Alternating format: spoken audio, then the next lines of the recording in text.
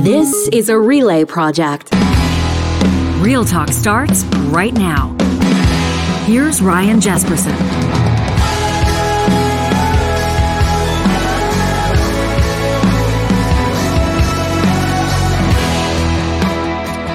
I want to welcome you to Real Talk on a special edition. And this is today Real Talk, my friends. We're going to do things a little bit differently, and we want to do more of this on the show. We're not focusing on the items that are leading the news headlines, and we're not focusing on the things that all the news anchors are talking about right off the top of their broadcasts. We're talking about real life today, and we're going to have a difficult discussion today, but an incredibly important discussion.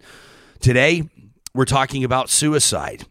Coming up in about half an hour, award-winning journalist Anna Mailer-Paperny is going to join me. She's the author of Hello, I Want to Die, Please Fix Me.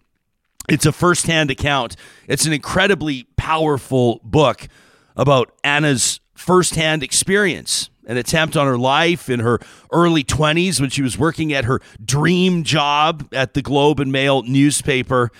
It's a story about survival. It's a story about navigating mental illness and how we as a society approach it and try to treat it.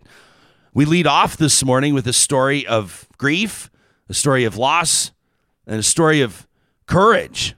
Kyle Dubé joins me live in the Real Talk studio today, a day after the 2-year anniversary of his son's death. Luke was 16 years old when 2 years and a day ago, you lost him to suicide. And you're talking about it, including on your podcast, Relentless. I want to welcome you here to Real Talk. It means a lot to have you here, willing to talk about something that I can't imagine how difficult it must be. No, I appreciate that, Ryan. I appreciate you having me here. And I'm good to come and talk to you about it. You're the host of Relentless. As mentioned, you interview individuals that have demonstrated great resilience and tenacity, individuals that in many circumstances have come out on top in circumstances where otherwise they might be counted out. You're the executive director of an organization, a nonprofit called UCAN Youth Services, and for more than 20 years in that role, I know that you've seen hundreds of stories of people overcoming great odds and dealing with things that may seem unimaginable. Did you ever suspect that you might find yourself in that same circumstance, trying to move forward after something devastating like losing a child? Not at all. Not at all. As you said, I work with vulnerable young people for a living. I have my entire career. In that time, I think maybe 3 young people have taken their lives that I've worked with. And, for us as a family, this was the shock of a lifetime. It really was. And, the young people that I work with come from some pretty bad places. There's a lot of trauma in their lives. There's a lot of things that they've been through, every type of abuse you can imagine. They're quite resilient. And our son, Luke, I believe, came from a great village, came from a good home with love and opportunity and all those things. And he was an incredible boy. He was smart. He was funny. He had a good friend group. He was loved and he loved others. And he had a darkness within him that we didn't understand the depth. There was obviously a loneliness that we didn't understand that he was going through. And 2-3 weeks prior to him taking his life, he was down. He was struggling a bit. But I would say any parent out there with a teenager would say, yeah, I've seen my kid go through that as well. And so we did everything that we would normally do, same as his older brothers that had been through that. And we loved a little more. We spent more time. We talked more. And he was sharing that he was struggling, but obviously not to that depth. And yeah, we went to bed on April 4th. It was just a normal day. And we woke up on April 5th, 2021, and our lives were changed forever. You said to me just a couple of minutes, I should say, before we started doing this show, you said you're still a little bit in a state of shock. And I would imagine that maybe to a certain degree that might be the reality for the rest of your life. Where was your head at yesterday? as you remembered your son? Yeah. Was it like every day when you wake up and you miss him? Yeah, well, my wife puts it well. She says every night when we fall asleep, we think of Luke, and every morning when we get up, we think of Luke. And yesterday was the 2-year anniversary, and April 5th will be the worst day of the year every year for us, forever. This doesn't leave, and it is still shocking to us. It doesn't add up. Suicide doesn't add up anyways, and with our Lukey, we call him Lukey. With our Lukey, it just doesn't add up, and so it's still shocking. It's devastating, obviously, but the pain doesn't leave. That's the thing about grief is that it doesn't go away. It is the most relentless thing in my life, like hands down. Nothing has ever been this relentless in my life other than grief, and so you have to live with it. You have to learn to adapt your life around it. And the shock. I mean, the first 2 weeks, of course, is 2 months is it's everything's numb. It's confusing. It's all, I don't remember most of the first 2 weeks. So, I mean, that's a different type of shock, but just living with this every day. I mean, even the fact that I'm sitting here talking to you about it, it's still shocking to us. Mm-hmm. Were you hosting Relentless before Luke passed, No. or is this something that came about, this podcast project, in part in a way to honor him, or because of your personal journey? Yeah, it's interesting. It wasn't because of Luke. This was a marketing thing for UCAN Youth Services. The work that we do, we use the word relentless all the time at UCAN Youth Services. All my youth workers are called relentless youth workers. If a young person doesn't show up where they're supposed to be, we're knocking on doors going to find them. Like, we are relentless in the pursuit of relationship with these young people. And so my marketing guys over at Road 55, they were like, listen, they've been bugging me to do a podcast for a while, because as you're going to find out here, I like to talk and I love to talk. And I'm so interested in the stories of others in regards to them being relentless in their lives. And it doesn't matter what it is. Maybe it's sports, maybe it's business, maybe it's their aspirations of being a music star, maybe it's they've had a relentless pressure of some sort that they've had to get through. And I just love talking to these people about these stories. But what's ended up happening for me, we've done about 20 episodes, is that I've realized in my grief journey, my grief walk, is that I love people. I love connecting with people, and it's actually been almost cathartic for me, where the episodes aren't about Luke. They're not about grief, other than the most recent ones that we've done. But it has been good for me. It's been good to make connections with other people, with new people, and learn their stories. And my hope is that the podcast is hopeful. And so in my life, I need hope. There's many dark days for me where I'm so sad and I'm going through stuff that's hard. And the podcast has been very hopeful for me. It's hard to believe it's been 5 years today that the Humboldt Broncos bus crashed en route to a game. Yeah. And so many young lives were lost that day, and a nation mourns those losses, but nobody feels it more viscerally, certainly, than the families, the bereaved families, and that includes Chris Joseph, who joined you for a 2-part episode. One of them released on April 4th, and one of them will be released on April 11th. People can check out more at ucan.ca. He lost his son Jackson in that crash. What was that like, sitting down with a guy with whom, tragically, you can relate? Losing your young boy, one of the loves of your life, one of the prides of your life at such a young age. How do you begin that conversation? Well, Chris and I have known each other for a long time. Chris and I were hockey dad, lacrosse dad buddies prior to him losing his son. So we were buddies. You go to tournaments, you drink, you have a good time, you do all that type of stuff. And so we weren't super best friends or anything. When the Humboldt crash happened, I think like anybody in this country and many people around the world, they remember where they were. They remember so much of it. And I knew that Jackson was on that team. And then, of course, it all starts coming out. And so I did what I could to support Chris, which was, truth be told, nothing. Like, you know, some messages, some phone calls, all that. And, you know, I'd see Chris here and there. And my boy took his life 3 years later, the day before the Humboldt crash anniversary. And Chris and his wife learned of our son on the Humboldt anniversary when they were at some sort of service. And on April 7th, the next day, they were in my backyard. And they wanted to support my wife and I and my family. And I say it this way. Chris and I went from being hockey dad buddies, acquaintances, to almost bonded as brothers through grief. And Chris and I have become very close over the last 2 years, where we sit and we talk, and he's been massive support for me. So we got talking after I got the podcast going, and Chris and I both really believe that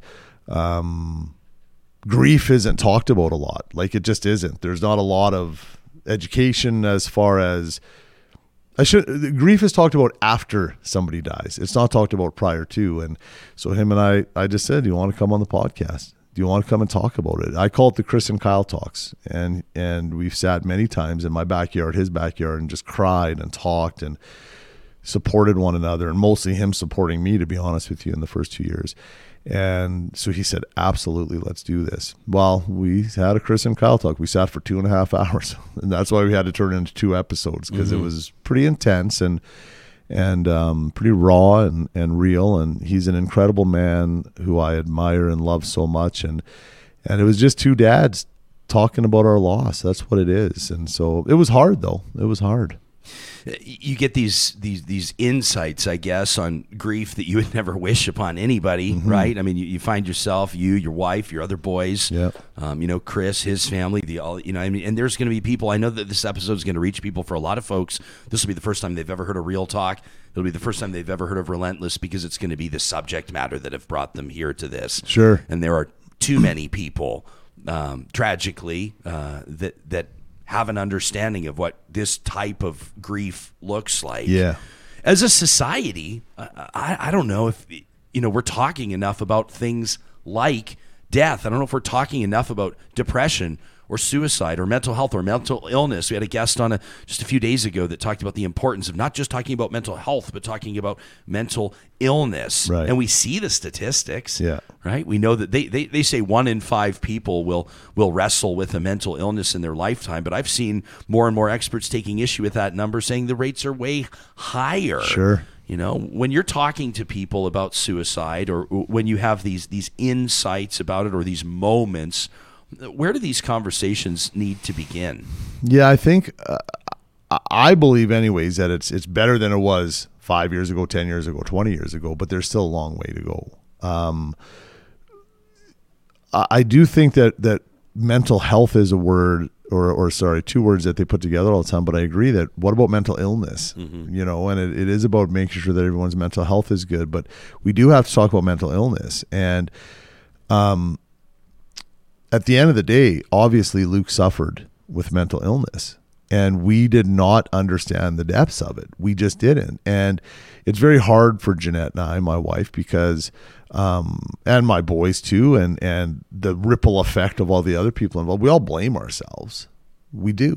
Every single day we blame ourselves. And rationally, we know it's not our fault. But emotionally, how do you not blame yourself? What, that you should have seen it coming? Should have seen it coming. Shoulda, woulda, all those things. And yet, I believe that what happened to my son, and what happens to many people, is that it was a brain attack. I believe there was this darkness that he didn't talk to us about that took over. And like a heart fails, like a kidney fails, or a liver fails, his brain failed him in that moment. And that, to me, needs to be talked about more. I think suicide needs to be talked about more. Suicide prevention is a term that I never thought about prior to Luke taking his life. And my wife and I, we don't like that term, because Do we believe that suicide can be prevented? Yes. But when we hear that, we're like, oh, I guess we should have prevented Luke's suicide. Now, does the term need to be out there? Yes, it does. I'm not even sure where this is. I want to say Australia, that they've changed their language to suicide is complicated. Because it is. Is it preventable? Yeah, obviously. But suicide is complicated is a softer way to, and maybe a way that can bring more understanding to it, to start more conversations.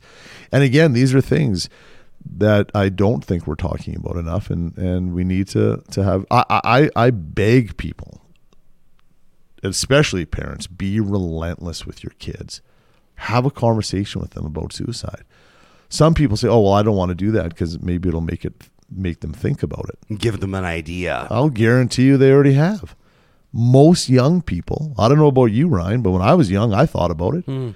Now, there's a difference, obviously, between thinking about it and having mental illness and going that far. But I promise you that they have thought about it or talked about it with their friends. Have that conversation with them. Why not have hard conversations with your kids? It can help. It makes sense. And, Jeanette and I are relentless with our boys. I've taken suicide intervention training in my career 3, 4, 5 times. I didn't see any of these big red flags that we're taught to see with Luke. I guess I should have been having a conversation with him. But if I go down that road, it gets real dark for me, right, as far as the blame game goes. But have these conversations.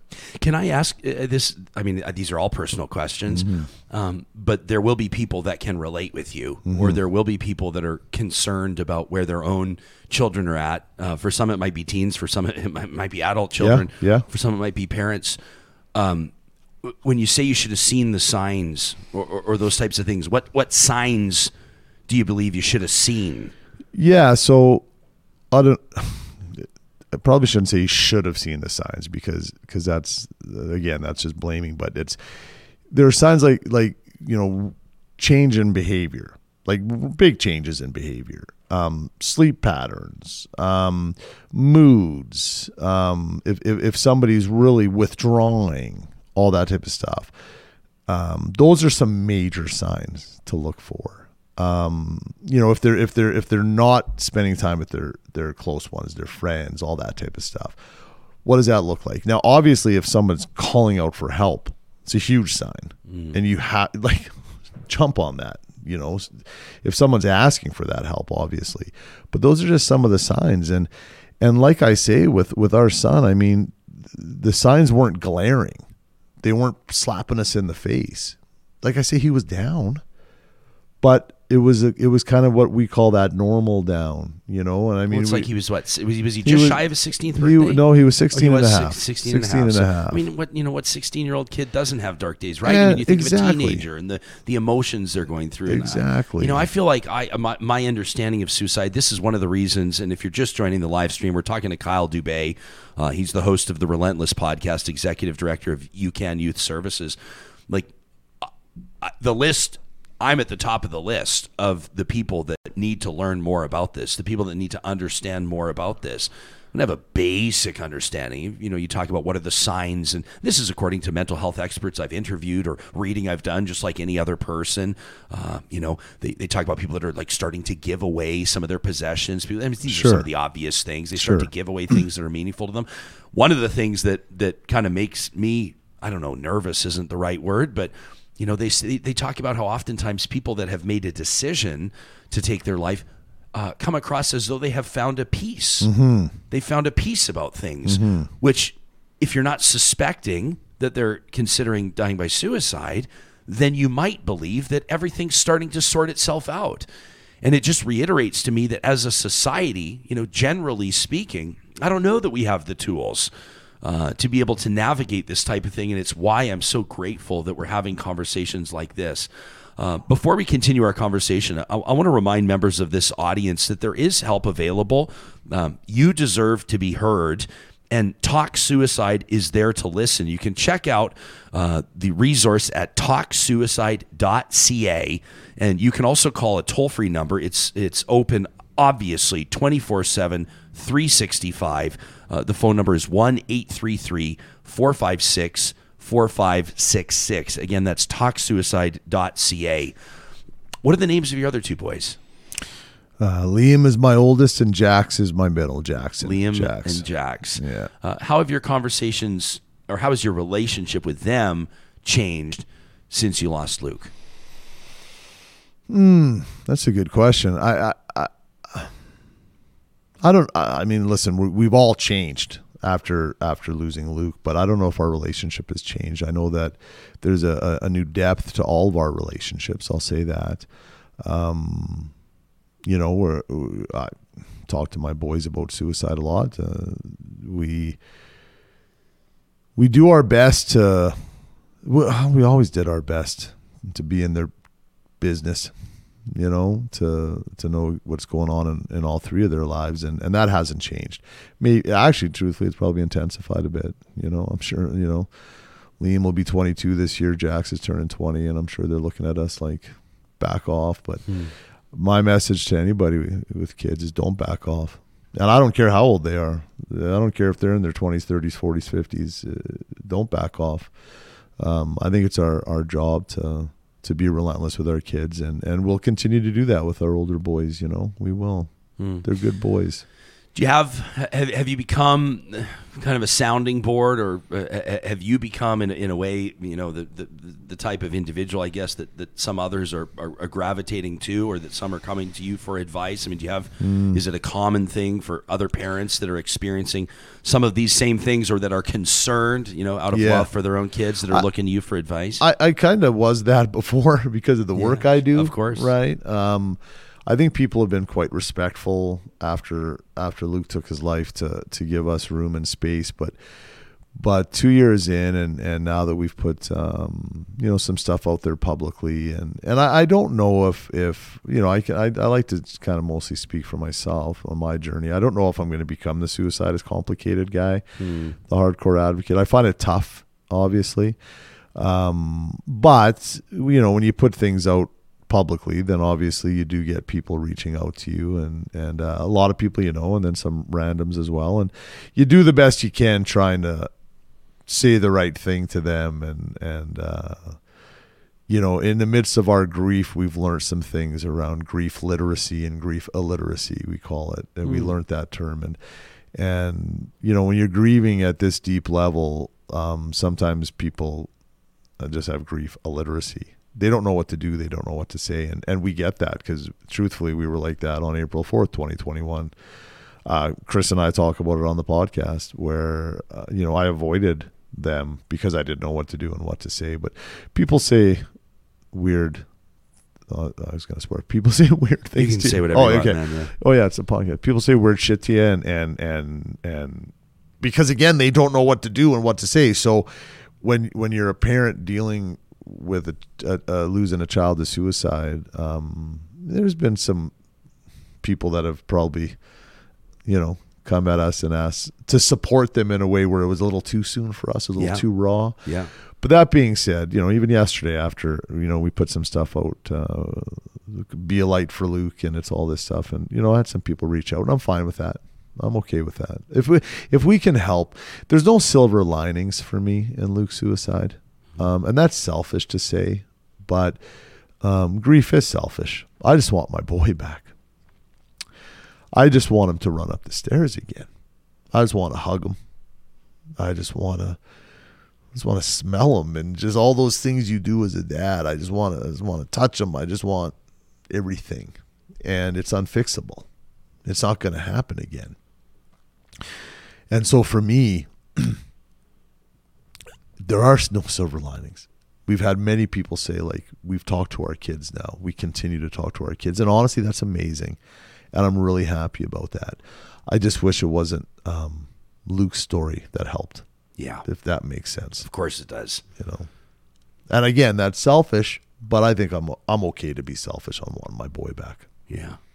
Yeah, it's I find it's like I sit in this chair with I guess the luxury, the luckiness of not having navigated the loss like you have, and we can sit here and say, oh, I understand what you're talking about. That is understandable, but at the same time, you can't understand. No, I can't understand. You can't, Ryan. Nobody can understand. And my hope for you is right? that you never will. Of course. Right? And that's actually one thing that people say to us a lot in their grief illiteracy is, oh, I understand. I totally understand. And there's many times that I just want to, no, you don't. Like, remind them, no, you don't. But we'll be gentle with people too. But at the end of the day, you don't understand. And this is where Chris and I in the podcast, we understand that the deaths of our sons are actually very different. But there's all these commonalities with our grief and all that, right? But we don't want people to get it. We don't want people to understand, and we never wanted to understand it either. And truthfully, Ryan, we don't fully understand it.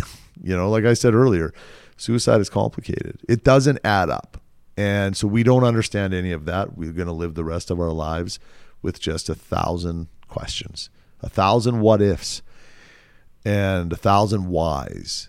But as we navigate this and we just try to survive and move forward, never move on, move forward, we're just going to continue to try to get up every day and try. Yeah. Our lives feel incomplete.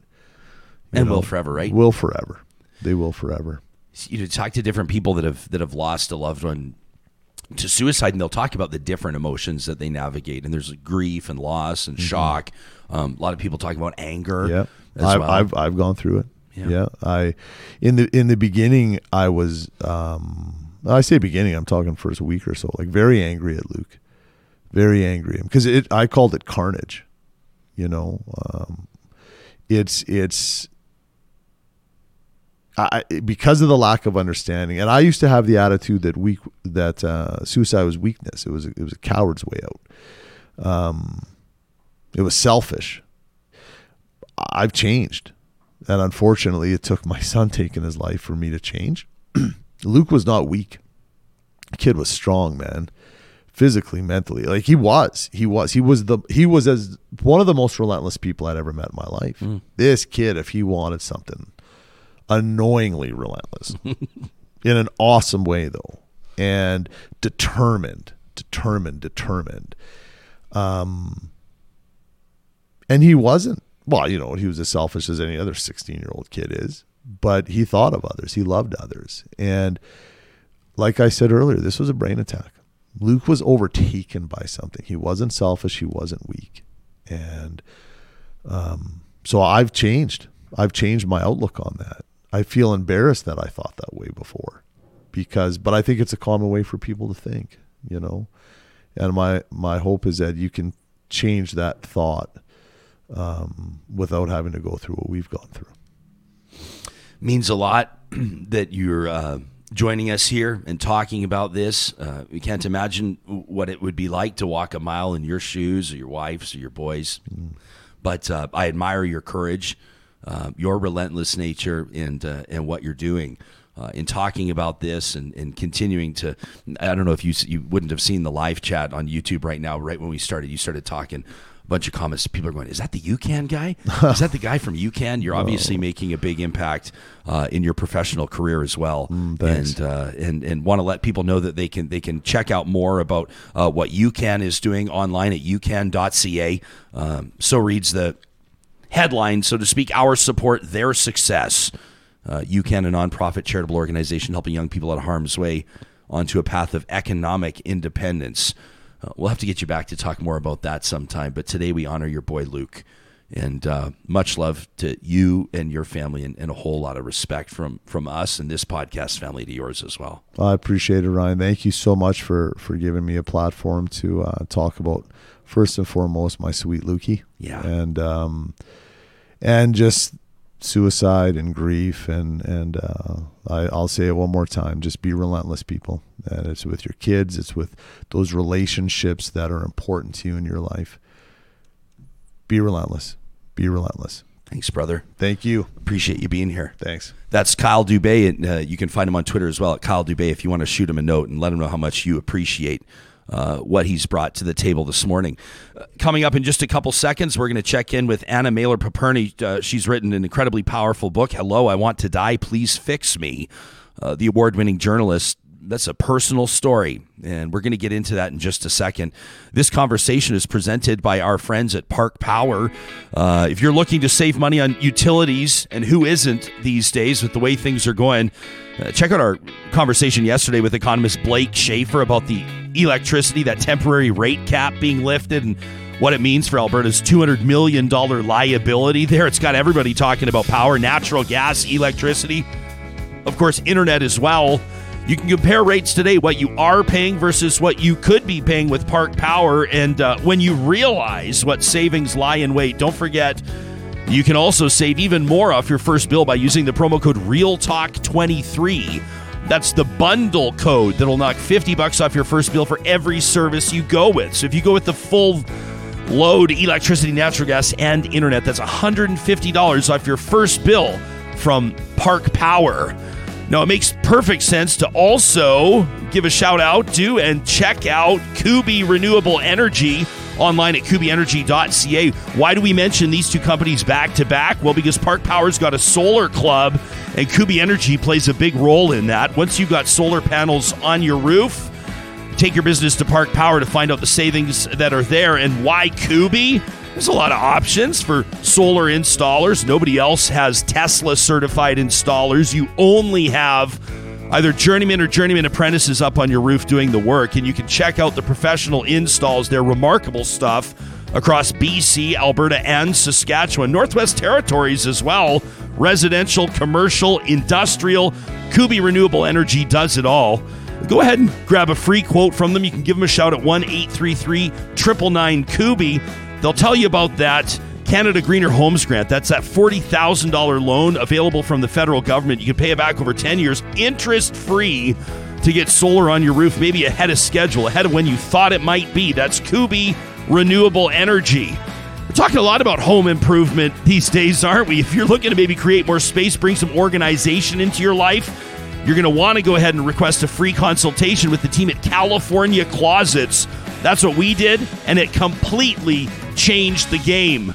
We did it in the bedroom with the walk-in closets. They did an incredible entertainment console type setup, bookshelves, and beautiful glass in our living room. It changed the game. Check this out. Real Talker Dustin, if you're watching on YouTube, sent us these images. That was their bare-walled guest room in their beautiful new home, but they needed to ramp it up. Didn't want to put a big queen mattress in there, so they went with the Murphy bed. And look at the magic. California Closets bringing that space to a whole new level. A beautiful workspace when the Murphy bed's up against the wall. Dustin says the team of installers was incredibly professional, in and out in just one day. It said the cost was well worth it. You can find them online at californiaclosets.ca. You know, we did our own renovation here in this studio in Edmonton's beautiful historic Mercer warehouse, and we tapped on the shoulder the team from Complete Care Restoration. Now, a lot of their work is helping people out that are, quite frankly, in a whole load of trouble. They're dealing with fire damage, flood damage, mold and asbestos in the walls. I mean, this is the type of situation nobody wants to navigate, but if you do find yourself there, make your first call, Complete Care Restoration. Chances are your insurance policy lets you choose who's going to do the work to restore your biggest investment. Check out CompleteCareRestoration.ca to make sure the job is done right the first time, and of course, done to your satisfaction. Coming up in just a couple of seconds, we're going to check in with Anna Mailer-Paperny. This is a different type of a episode for us. You know, we wanted to make sure that we dedicate real time, that we actually make space for these conversations, but we know that these are tough ones. And we know that a lot of you are going to be feeling this in a way that the rest of us can't understand. We're seeing notes on our live chat from beloved members, regular members of this audience that are letting us know that you're maybe going to listen to this later, or maybe you're approaching this episode differently than you might because it's really hitting home. And we respect that. And we appreciate that you're showing up, to have these conversations with us. I want to remind you again that resources are available when you're talking about suicide. You want to know, of course, that supports are always there. If you personally are thinking about suicide, we encourage you to check out talksuicide.ca or to call that resource 24 hours a day at 1-833-456-4566. If it is an emergency, please call 911. Our next guest is an award-winning journalist who has commanded the respect of her peers and her readers for many years. She's currently working for Reuters. You've read her work in the Globe and Mail, and you've likely heard about her book, Hello, I Want to Die. Please Fix Me. Anna Mailer-Paperny joining us live, making her Real Talk debut this morning. Thank you so much for being here. It's so nice to see you. Thank you so much for having me. Yeah, we've had it feels like kind of one of these heavy lifting type shows, and we understand the importance of talking about suicide and trying to understand more about it. You've taken it to a whole new level. I mean, you've just opened up your life. You've put it in the pages of a book for thousands, if not millions of people to read. How did you get to that point? It was a weird journey because this is not something that I come to naturally. I'm not naturally an oversharing, like spilling my guts for the world type of person. But I realized when I was wrestling with my own desire to die, with my own suicidality, with my own depression, that there were things I needed to get on the page, and there were questions that I needed to try to answer. And as I wrote little bits and snatches of what I was going through, and as I tried to dig up answers, this felt like something that other people might benefit from reading as well. But it took a while to get comfortable with sharing these really personal aspects of myself. There are things that still feel weird, to be honest. But I do think it's important to open up about this kind of thing. Did you, when you write about, you talk about your own journey, your mental health or your journey with mental illness? Is there, by the way, is there one phrase that you prefer over the other? Some people talk about mental health, mental illness. I usually use the term mental illness to describe like the pathology, and then mental health is like cardiac health. It's like, right, bone health. It's a much more general sort of term, like for the spectrum of anything that fits in that basket. Yeah. Were you navigating mental illness, or did you recognize signs of mental illness as a young girl, like as a so-called tween or a teen? Not really, honestly. And I think this is a part of the illness. It sort of tricks you into thinking that the problem is you and not some other part, like out some external force attacking you. So I didn't think that I had a mental illness until I was in the psych ward. Until I was like, I had tried to kill myself and I wound up in hospital, and the psychiatrist was like, yeah, you have depression. And I was like, no, I don't. I just want to die because I'm a bad person. So it took me a while to sort of reconcile that for myself and to admit to myself that, like, maybe this is an illness. Maybe this is an external illness that's sort of affecting me. And, maybe there are ways to address it from a medical perspective. But it was hard to realize. It's hard to sort of acknowledge that your brain is being influenced by, these pathological external factors. When you had that moment of realization, or maybe it was maybe it slowly washed over you. Maybe there wasn't this moment, but did it actually serve in a way at a very obviously difficult time in your life? Did it serve to kind of shift you over and put you facing a direction where you could start to better understand it and start to, start that healing journey or start your mental health journey, so to speak? I think so. I mean, it's funny, like when I first, sorry about that. When it first started, it like the stigma, and I hate the word stigma because it's so overused, but that's really what it is. It is so powerful that when I first heard depression, I was like, well, depression sounds like a really unserious thing. It sounds like everyone talks about being depressed. Could that really be what's going on for me? But when I admitted to myself that this was depression, that this was an illness, that's what allowed me to address it from a medical perspective. That's what allowed me to say, you know what, maybe there are pharmacotherapies or psychotherapies that I can try to treat this. Whereas before, I felt like this was something that was wrong with me. This was a defect within me.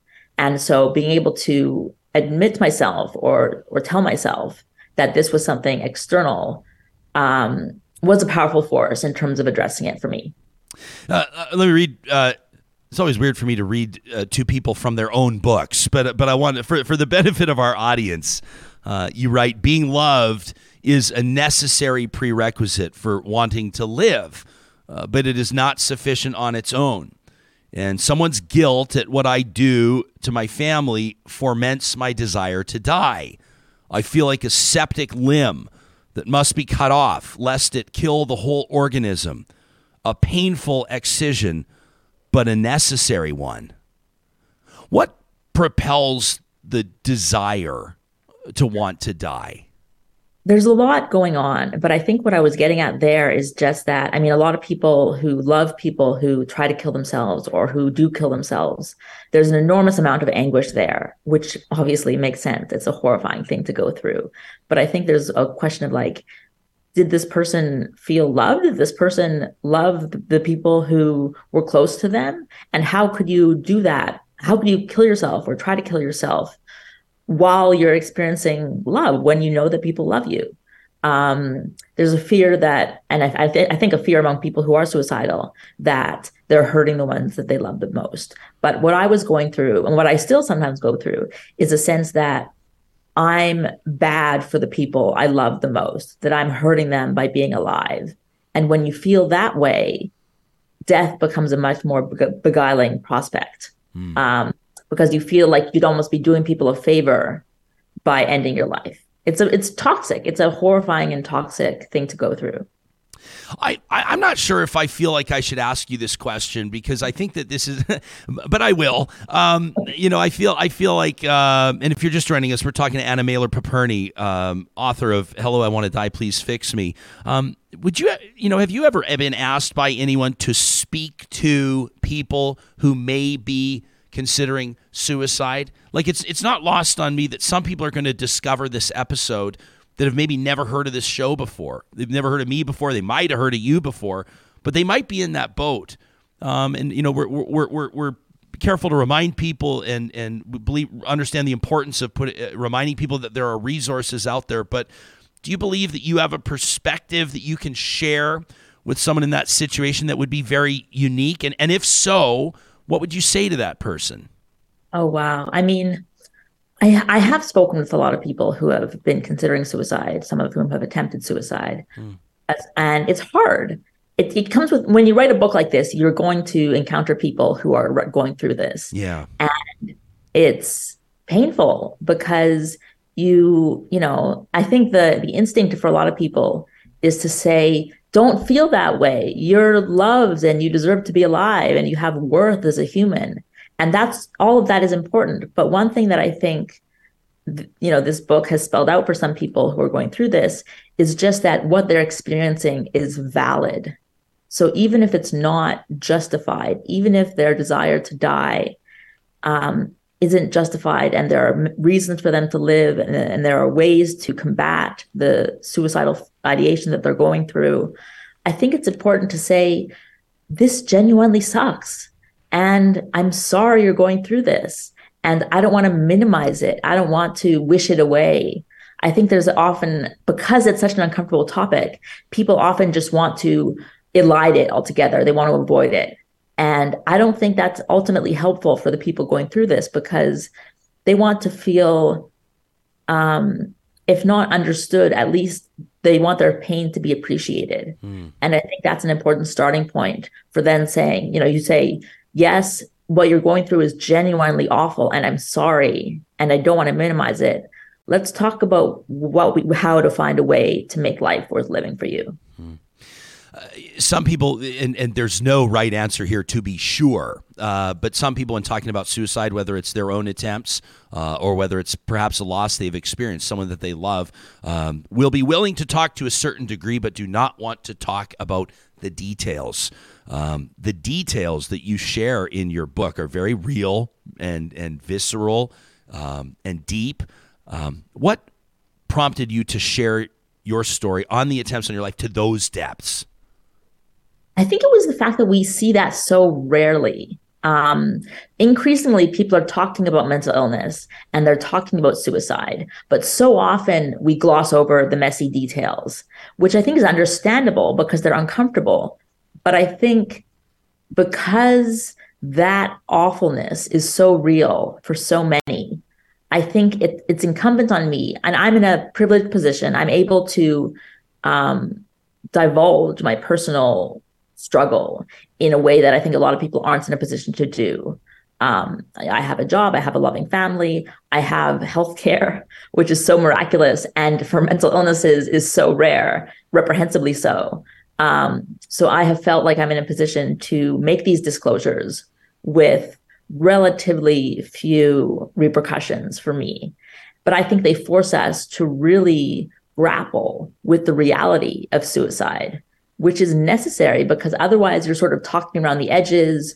You're not really wrestling with it in a direct way. And I think in order to address people's serious suicidality, I think that's necessary. You write in your book, I swear depression doesn't make me fuck up assignments.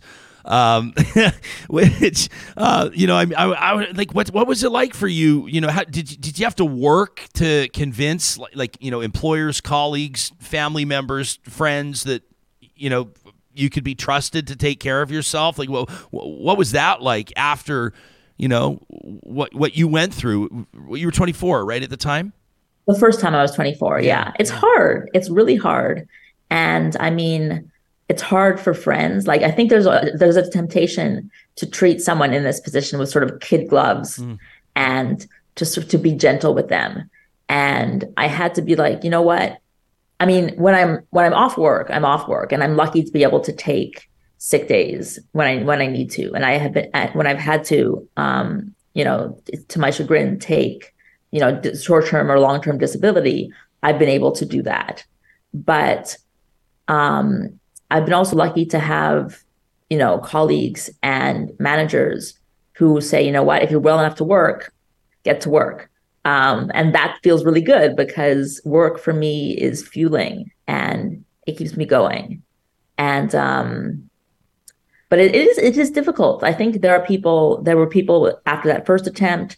There were people after subsequent attempts who just didn't know how to respond.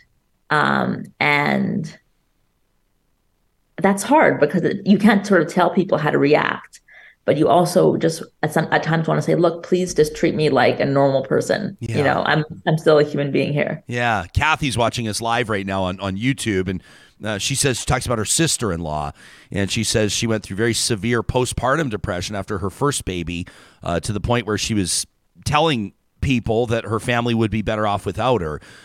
Kathy says, thankfully, we convinced her to get help and to talk to her doctor, and says we were better prepared to watch for it with her second baby, but it was so hard to be so far away and still try to support her.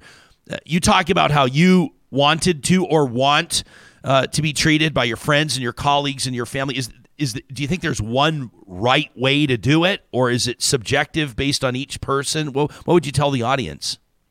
I think it definitely varies by person, but I think the first element is just being willing to listen actively and to listen empathically and non-judgmentally. I don't want to be prescriptive, but I do think that being able to sort of just provide that empathic ear and to tell someone how much you love them and tell them that you're glad that they're alive, that you want them to keep on living, and that you're there to help them keep on living, but also not to sort of invalidate what they're going through. I think that's really important. So being able to say, this sucks and I'm sorry, and I'm glad that you told me. Don't ever be afraid to tell me this. I want to know what's going on. I want you to feel comfortable talking to me at any time. Let's talk about how we can make your life worth living, because there are things that are doable. One challenge is that mental health care is so out of reach for so many. Yeah. And that makes that enraging because it shouldn't be that way. And you want someone to, once you're able to convince them to get help, you want the help to be there. So I think part of this, and this is what can be exhausting for loved ones, is like, on the one hand, convince someone that it's worth getting help, it's worth seeking out care, and then fighting to get that care, which shouldn't be a fight, but so often is. It puts a great burden on loved ones. And I think that's really, it's awful. But I would encourage people not to give up on the people that they love. Well, you have this really, this rich perspective. I don't mean to sort of make light of or be glib about your personal experience, but you have these sort of parallel journeys as someone that has lived with mental illness and then also as a journalist, right? And so if you're like other journalists that I know, if you're like me, you're always paying attention to things and you're always analyzing things and in some circumstances applying your personal learnings to the bigger picture. And you're just talking about it there, regarding mental health supports. And you're coming to us from Ontario. We're here in Alberta. I think across the country, systems are strained. People are waiting. In some circumstances, I heard about somebody the other day. They wrote into the show to tell us that they were waiting for a psych referral, and they were told that on the long end, it might be 18 months. That's preposterous. Can you imagine? But what if it was only 6? Why would it even be 1 month? How has this informed or impacted or enriched your perspective as a journalist? It's enraging, honestly, because I see many sides of it. I see my own side. I see my personal side. I talk to people who've been waiting for months and who deteriorate and who get to the point where they need hospitalization. So just from a health systems perspective, it is, as you say, it's preposterous and it should be unacceptable. And we sort of shunt people to the most expensive and the most acute end of the care system. And then we're like, why are people getting worse? Why aren't people getting care? Why do people have such a negative view of mental health care? Well, it's because when they need it, it's not there. And when they get to be so bad that they need emergency care, it's often really unpleasant. And that's when it tends to be involuntary, or it is more frequently becoming involuntary. We see this sort of acute care often fails to connect people to ongoing care. These are chronic conditions. So a hospitalization, if it's necessary, may be helpful in the immediate term. But if it's not connecting you to ongoing care on your way out the door, if it's just sort of sending you on your way, that's not going to help you in the long run. So we have a system that is not working, and it's not working especially for the most vulnerable and the most marginalized. And as a result, we see them get worse when they didn't otherwise have to. So it's really infuriating. It can be. Can we talk about you referenced your time in the psych ward, and you write about your voluntary admission to the psych ward. How important was long-term care for you? And can you talk about the impact that had on you, and maybe some of the things that you noticed, maybe some of the connections that you made when you were there, and the value that others were seeing in that as well? Long-term care has saved ongoing care has saved my life, no question. My first time in hospital, I was there involuntarily. I was there against my will. And they were actually going to discharge me with no follow-up plan because it wasn't standard of care. Excuse me, it wasn't standard of care at the time. And my parents, who were at their wits' end, they were enormously distressed. They pushed for a second opinion. They got a second opinion. And that psychiatrist said, yeah, I don't think we can let you go. You're too sick, which enraged me at the time. But what was magical about it was that he also said, and I'm going to be your psychiatrist going forward. So when you're an outpatient, when we discharge you, you're going to have ongoing care. And I cannot emphasize enough the degree to which having a care practitioner who is empathic and knows his stuff and is willing to follow me on an ongoing long-term basis, that's made a world of difference for me. And it shouldn't be rare. It shouldn't be the exception. And yet, for so many people, it is. That's an example of something that you would say the healthcare system or the medical system's doing right. or at least in that instance, is doing right in terms of addressing suicidality. Was there something else as you look around you, and again, through your journalist lens, do you see anything across the country? Do you see anything in Ontario or in other jurisdictions where you say that's a move in the right direction? I definitely think any sort of improving access to ongoing care is definitely a move in the right direction. And in some hospitals, it's become standard of practice. I think it should be standard of practice everywhere. I think it's crucial. And it's going to save the system money because you're less likely to deteriorate to the point of needing a hospitalization, which is expensive. So that's hugely important.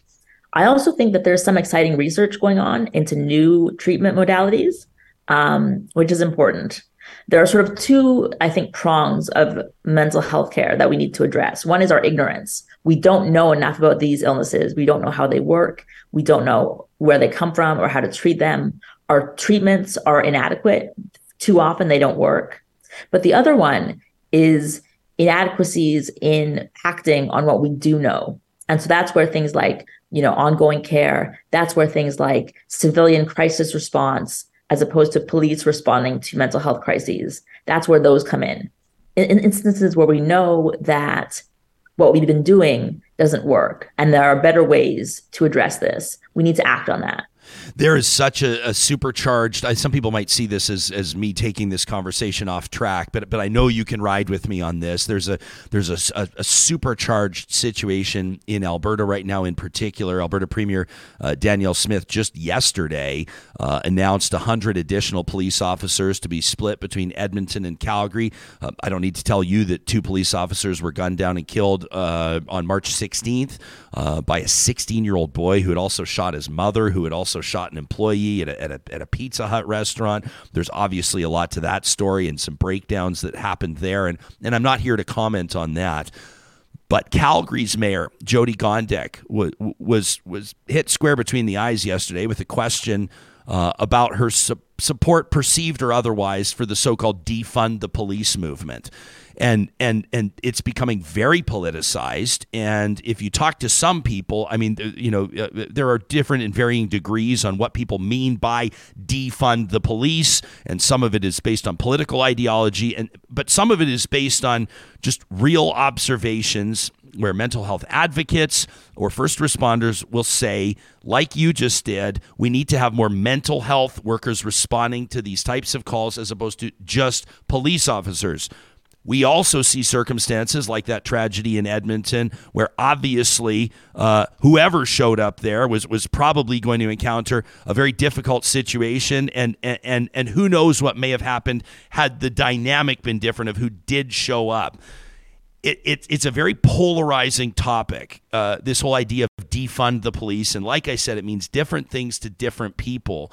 But do you think that the conversation or even, better, the policy in Canada or elsewhere is moving in a direction where we are as a society responding to mental health calls in a way that looks toward the evidence and responds to that? I don't think we're there yet. I mean, first of all, I want to say these incidents are sorrowful. They're just horrifying. And I can't comment on the circumstances directly. But I think one question that we do need to ask ourselves is, are we responding to these situations in the most evidence-based way possible? Are we responding in a way that's least likely to cause harm to anyone involved? Is it most likely to result in everyone's safety, in people getting the help that they need? I think those are important questions for us to ask. And I think if you talk to police officers, most, like the ones I've spoken to, don't want to be responding to mental illness calls. They're like messy and time consuming and really challenging. And police are trained, to move fast. That's the nature of their job. These are situations that require you to slow everything down. Mm-hmm. And in many instances, what's required to keep people safe in these situations is counter to the way police are trained to do their jobs. Mm. So obviously, I can't weigh in on the defund debate, but I think that we need to ask ourselves, in these situations, are we dispatching the people best equipped to deal with this in a safe and productive and help-seeking manner. I want to shine a light on some of the comments. The people that are here with us watching the live stream on YouTube. Tony says our workplace has been really good about providing resources for staff to reach out. They've set up a peer support group where you can talk to somebody confidentially. They say, I wish we would have done this years ago. There are people talking about psilocybins and so-called mushroom therapy and different approaches. I don't know, Anna, did you know that Alberta, this has kind of flown under the radar, but Alberta just a couple of months ago became the first jurisdiction in Canada to make available different therapies by prescription, including psilocybins, ketamine, things like that. And a lot of mental health professionals that I've talked to, we have yet to do an on-air, on the record show on it, but they're saying that this is a mark of great progress. And to be snide for a second, Alberta doesn't always get celebrated for the progress moves. A lot of times it's the regress moves, and so that was a move in the right direction.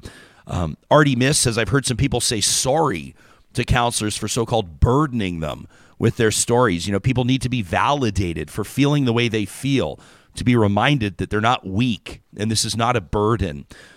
Was there a way or a manner, or was there an instance of how your loved ones approached you or treated you, talked to you through the times of your struggle, through those low moments, so to speak, that you would wish upon others? Like, we always sort of try to find a takeaway from these episodes, something that people can walk with and remember and learn from and grow from. What would that be from your perspective? This is going to sound horrible, but one thing my family excels at is inappropriate humor. Yeah. So just like cracking jokes in the hospital, which I know is not everybody's thing, but in my case, I found that really helpful, because it allows you to sort of assert control over this thing that's taking over your life, because you're saying, I can laugh at this. I have a degree of agency here. So that was like hugely important for me. But I think also just talking frankly and openly, saying like, you don't have to be afraid to raise this with me. I can handle it. Don't try to shield me from what you're going through. Lay it on me and let's work on this together. Because these illnesses are so isolating. You think you're the only person, you think you're all alone. And that obviously fuels really dark thoughts and places to go. Anna Mailer-Paperny is the author of Hello, I Want to Die, Please Fix Me. You can find it anywhere you buy good books. And of course, you can check out more about what Anna does by checking out AnnaMailer-Paperny.com. or following her on Twitter at AMP6. We'll have all of those links in the show notes on both YouTube and on our podcast. I feel like I made a friend today. I've always been a fan of your work, but I really, really appreciate you showing up to talk about this. Thanks so much. Thank you so much for having me. It's been a pleasure. You got it. Anna Mailer-Paperny, a journalist with Reuters.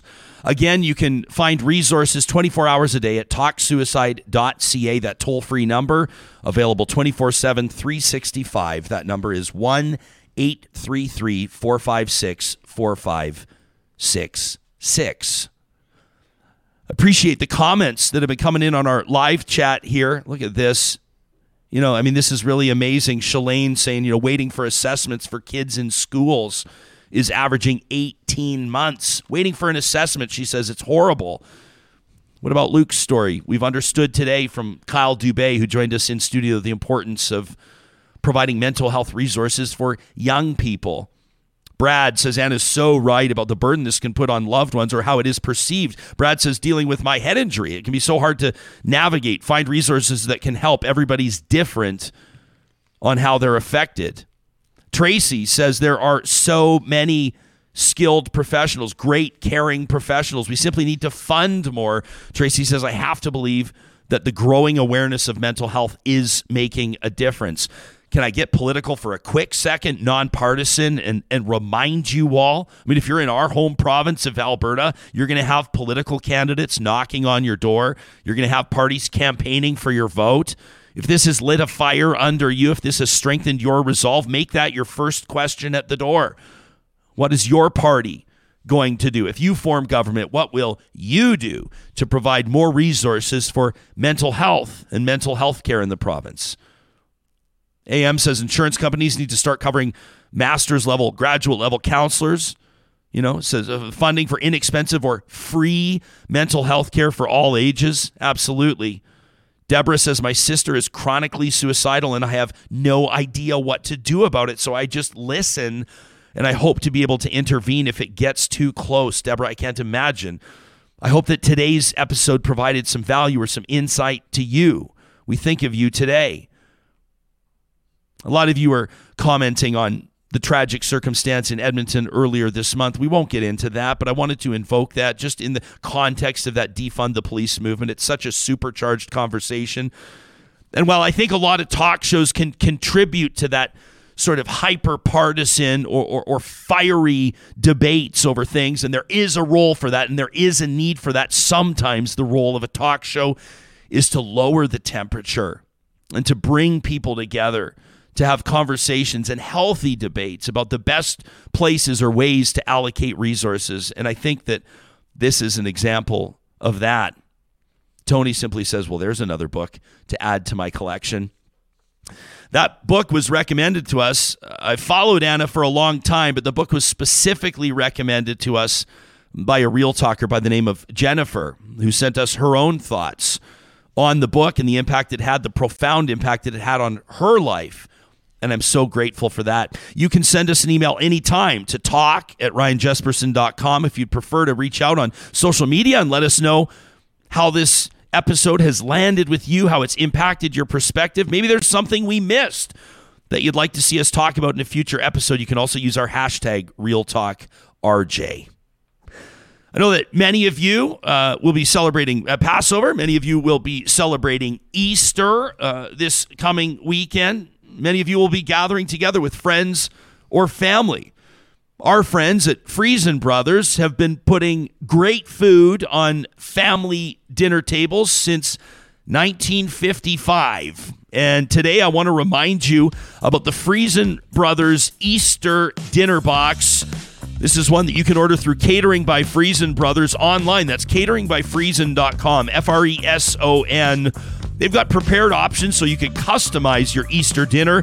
The main course, traditional Mountain Park ham with that beautiful glaze, roasted garlic, Parmesan baby potatoes, and honey dill carrots that will blow your mind. There's add-ons like the famous Granny's stuffing, their iconic sourdough hot cross buns, and beautiful desserts like their sourdough cinnamon buns, which I personally recommend, and the coconut macaroon cookies.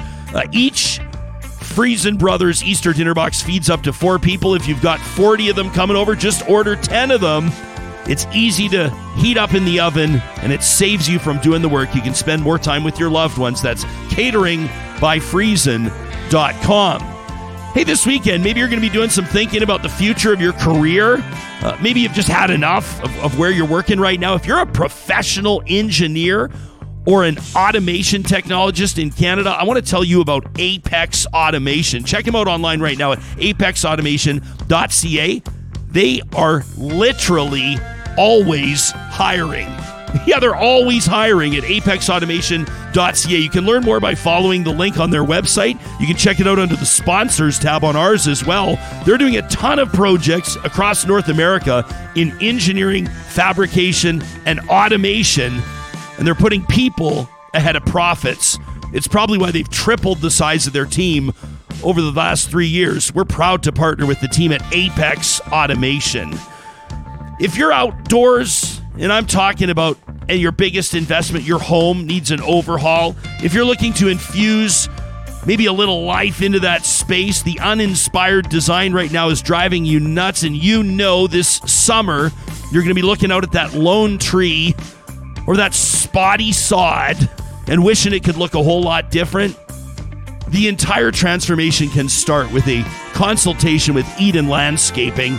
Mike and his team have been building custom landscapes, executing visions, taking Pinterest boards and turning them into reality for more than 20 years, earning the return business and the referrals of their happy customers. You can check out their portfolio online at landscapeedmonton.ca. You're going to see diverse designs there, ultra-modern designs, natural beauty, stunning stonework. Nobody does it better than Eden Landscaping at landscapeedmonton.ca. This weekend, If you're feeling like maybe leaving the cooking to someone else and you need to grab something in a hurry, stop in at one of the Dairy Queens of Northwest Edmonton and Sherwood Park. Now, these are the Dairy Queens in Palisades, Nemeo, Newcastle, Westmount, and Baseline Road. And if you really want to make an impression, maybe showing up to someone else's place for Easter dinner, why not enjoy layers of celebration with a DQ cake? Any occasion is a happy occasion with a DQ cake. You can order them online, you can order them in person, you can grab and go, or you can fully customize at the Dairy Queens of Northwest Edmonton and Sherwood Park. And we also wanted to remind you about the amazing work that's being done right now by our friends at Local Environmental Services. You say, what, garbage and recycling? Yeah, some people may say it's only garbage, but not to them. They believe that communities deserve better. Better service, better prices, and more support for local causes. You can learn more about the big deal that is Local Environmental Services by checking out their website, localenvironmental.ca. The quotes for Alberta and Saskatchewan service are always free, and we can virtually guarantee you'll pay less with Local Environmental Services. Friends, Real Talk will be observing the Stat holidays here in our home province of Alberta. That's tomorrow and coming up on Monday as well. We're going to spend some time with our loved ones and recharge our batteries, and that means that we'll be back live at it on Tuesday morning at 8:30 Mountain Time, or of course later on demand. We've got some great interviews lined up. If you'd like the insights ahead of time, before we announce them on our social media, you can always subscribe to our Real Talk email newsletter. It's free, of course, and it's your way to get the inside track on what's coming up on the show. Again, thank you for showing up to have a difficult conversation, but incredibly important one. We know that we can make a difference when it comes to mental health care supports and services in Canada if we continue to drive real talk around it. And that doesn't happen without you being here. Much love, Real Talkers. We'll see you on Tuesday.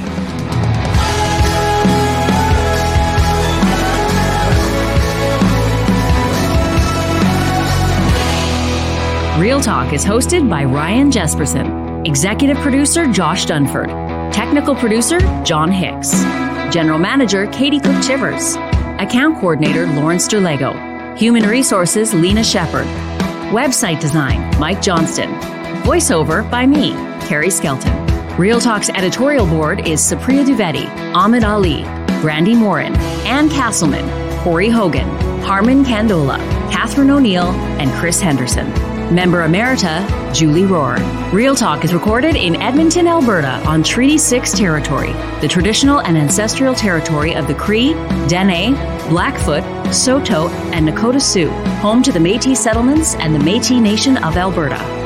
Real Talk is a relay project. For more, check out ryanjesperson.com.